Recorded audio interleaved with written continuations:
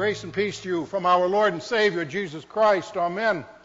As I explained to the children earlier, I think the point, at least Matthew's point in this lesson, is the explanation of the new law, God's law. It came from the discourse here in Matthew, the first of 5, on the mountainside, just as the original law came to Moses from the mountain itself. We see God speaking now, not just to Moses, but to all of God's people here. And we become aware that there's to be a new understanding of this law. What was once this mandate for obedience,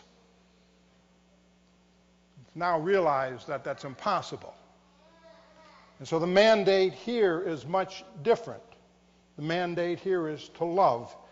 The new law, the fact that we can only be obedient, we can only be perfect through Jesus Christ, will come to fruition in just a few short years for those who follow Jesus on his journey.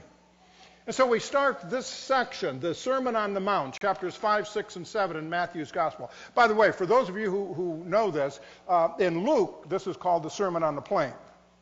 And there's a thing in Christianity called apologetics. And I have to admit, I'm not a big apologetics guy, because what that tries to do is explain everything. It says we can make this perfectly logical. And to me, if we make it perfectly logical, then we take away the modicum of faith. And aren't we saved by grace through faith? Anyway. But the point being, some would argue, well, Pastor, there's not an inconsistency here because Jesus sat on the side of the mountain and the people were down in the plain. Right. I don't think so. But if you need to think that, that's fine. It doesn't matter as long as you hear the word. I think, truthfully, Jesus probably gave 2 sermons, don't you think? In his lifetime, he gave more than 1 sermon, I would hope. I mean, that's... You know, Aaron preaches regularly. I preach regularly. That's all I'm saying. Anyway, this new law that comes is so contradictory to the world that it's frightening. The idea of turning the other cheek, the idea of praying for your enemies. These are things that are radically so different from the way the world would have us see things and do things. The fact that we would give to anyone who asks. Oh my goodness gracious. That's frightening.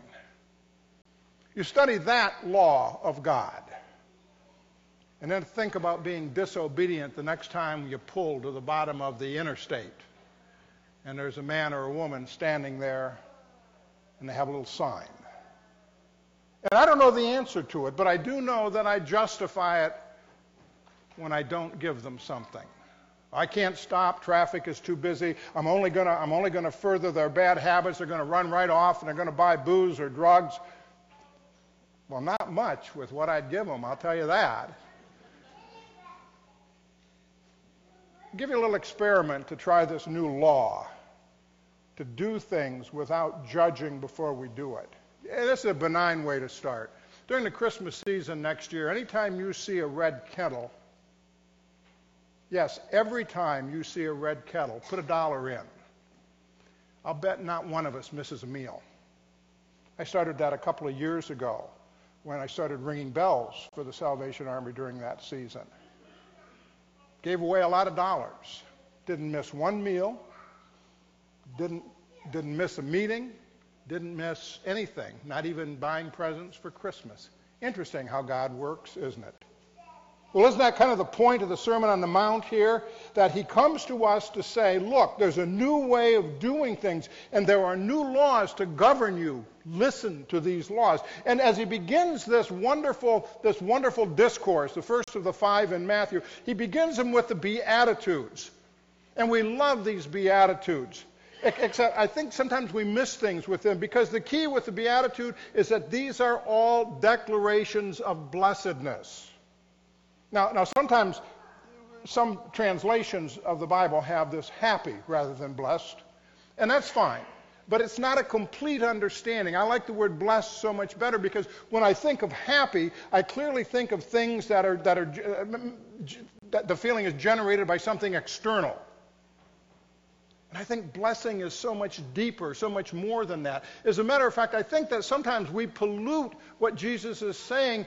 We miss the whole point of it because we look at a response and we want to accumulate these things like we do what we think are our worldly blessings. Oh, I've been so blessed. I have a new car. It's wonderful. Volkswagen Passat, 2012. Not brand new, but new to me. Wonderful thing. Oh, I'm just so blessed with that. I was really blessed on a trip up to see my daughter in Northeast Ohio. I got 28 miles a gallon. Oh, really blessed with that. I was so blessed the other day because my dog didn't mess in the house. No, wait a minute here. We have trivialized blessing like we have trivialized the word love in our vocabulary. To be blessed in a sense of Scripture is an ultimate sense of well-being, to be in relationship with God because God gives us that relationship. I think the other things are good fortune. They're certainly wonderful. They're certainly lucky. They're fortunate. But when I really think about them, what does my automobile or my house or even the food on my table have to do with a blessing? Why should Will Saunders be blessed when somebody in Cameroon or Namibia or Libya or Syria or at the Open Church in downtown Columbus has to worry about their next meal? No. I think when Christ speaks of blessings, he speaks of things that challenge us, that push us, that open. And when we look at these things, we come to understand that I think so often we actually miss the point of them and we try to accumulate the outcome. And blessings are a declaration, what we have here in the Beatitudes are a declaration of blessedness, not an accumulation of things. Let's take a look. If you have your Bibles, open them to Matthew 5. If you have your bulletins, if they're in there, go to Matthew 5 with me. Let's look at what we have here. Blessed are the poor in spirit, for theirs is the kingdom of God. When we read that, what we read is, oh, if I'm poor in spirit, I get the kingdom of God. That's my blessing. No, that's not what it says. It says, blessed are the poor in spirit. Blessed are those who mourn. They'll be comforted. We've all lost someone near and dear to us. Parents, children, grandchildren, beloved pets. And we are comforted by one another and by God. But the blessing is that we mourn. Because in the depth of that mourning, we to understand how helpless we are. Just as in the depth of being poor in spirit, we recognize truly who we are and who God is. Take a look, if you will, at the confession that we took this morning. This is so vital. As a matter of fact, I would contend that the confessional, perhaps the most overlooked part of the service, it prepares us for the meal. And yet when you say, what's the most important part of your church? Well, certainly the holy meal. Well, the scriptures are important. The sermon once in a while is even worth listening to. No. The confession, because it is the confession that starts our relationship here. And it is this that Jesus uses to start his disciples to understand the blessedness. In this time of bitter cold temperatures, we confess the bitterness of sin in our lives. We build ourselves up at the expense of others. We rely on our own efforts to make our lives secure. This, my friends, the beginning of our worship is not unlike the beginning of the Beatitudes. This sets up for everything else, that indeed those who truly understand that they are helpless in the eye of God. We are lost save for Christ who came to save us. These are our blessings. Blessed are the meek. It doesn't mean weak or cowardly. It means loving. one who is humble enough, meek, not weak, one who is strong enough to pray for an enemy. You know what I think of this? I think of this every time I read in the Dispatch or see on the news another Amish person who was taking a little buggy and horse down the road and somebody in a car hit him. They don't think of litigation. They don't think of getting even. They think of forgiveness. And I don't know if I could do that. Thank God I've never had to be challenged with that. But think about what that means in our life. The woman Helen who was raising two little girls. They were both under 2 years of age. Youngstown, Ohio, and her husband was crossing the street and he was hit by a drunken driver and killed. This young girl with her two little babies is left alone. And yet, you see, there was no retribution, there was no litigation. And when asked about this years later, the woman simply replied, no, that poor man had to live with that the rest of his life. Wasn't that enough? That, you see, is what it means to be meek. It's a disposition before God, a disposition of humility, a disposition of dependence. Blessed are the pure in heart, for they will see God. That's verse 8. I love that one. The pure in heart. What does it really mean to be truly pure in heart? That's a tough one, I think. I don't know. Pure in heart. Luther helps us a little bit. We're going to challenge you today. All right. How many here took catechism when you were younger? Huh? Good. Okay, great. All right. How many here had to learn the Ten Commandments when you were younger? How many here still know them all? Yeah, I'm seeing, maybe, more or less, yeah.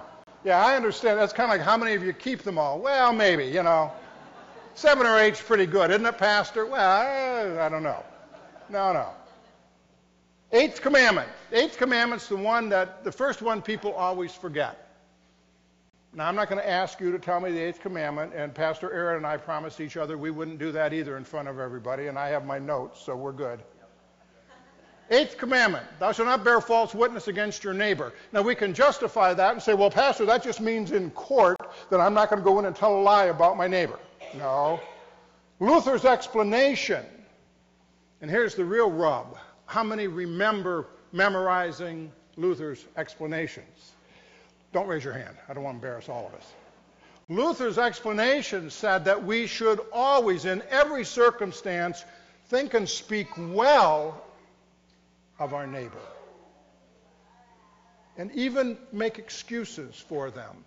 He didn't say it that way. He said, explain away what they've done positively. How hard is that? How hard is that? We see that all the time. Oh, my goodness, they're upping food stamps again. Which those people get a job, for heaven's sakes? Got news for you. I've been going and volunteering at the food pantry in Freba Street for 30 years. Most of those people have jobs. But they can't feed their families and buy their medicine, pay their heating bills. Look at that bum at the end of the highway there. I don't know how many of you have ever been in war. I haven't. I don't know the Holocaust of war. I don't know what it does to one's mind and very being. But I have a son who's career military and has been in 3 war zones. It was interesting. He's the one who came to speak to a catechism class one year because they were complaining about memorizing Scripture. Because in one of those war zones, they were not allowed to have a Bible because it was in a country that didn't allow that. And so they couldn't even have church, although I think this is interesting. They did have morale sessions. Isn't that what church is? There you go. I have a son-in-law who's been in 2 or 3 war zones. They can understand why somebody's at the foot of the exit ramp. It's not our call to judge. This new law says that we speak well of them. We defend them in the most positive possible way. The pure in heart. Blessed are the peacemakers, for they will be called sons of God. Turn the other cheek. Pray for your enemies. Give more than is asked. These are all part of this new law that Jesus unfolds in the rest of the Sermon on the Mount. So this week, as your teacher, as your rabbi, up in my mountain here, you in your plane, look closely at this passage and you will see that our blessedness is our struggle. Not the fruits of it, not to expect and demand that God do these things because we've done others. Okay, God, here we go. I've been mourning. You comfort me. I've been meek today. Right. I've been meek today. Give me the earth. No. Our blessedness is in our struggle because when we are weak, we are strong. That's what Paul says in 2 Corinthians. We come to understand the beauty of the new law is the admission that we cannot be obedient except for the blood of Christ. And that we who stand before God, disobedient as we are seen as pure and whole. Today, when you share this body and this blood, think about that. Think about your struggles, and truly you will recognize your blessings, for God is with us at all times and in all places.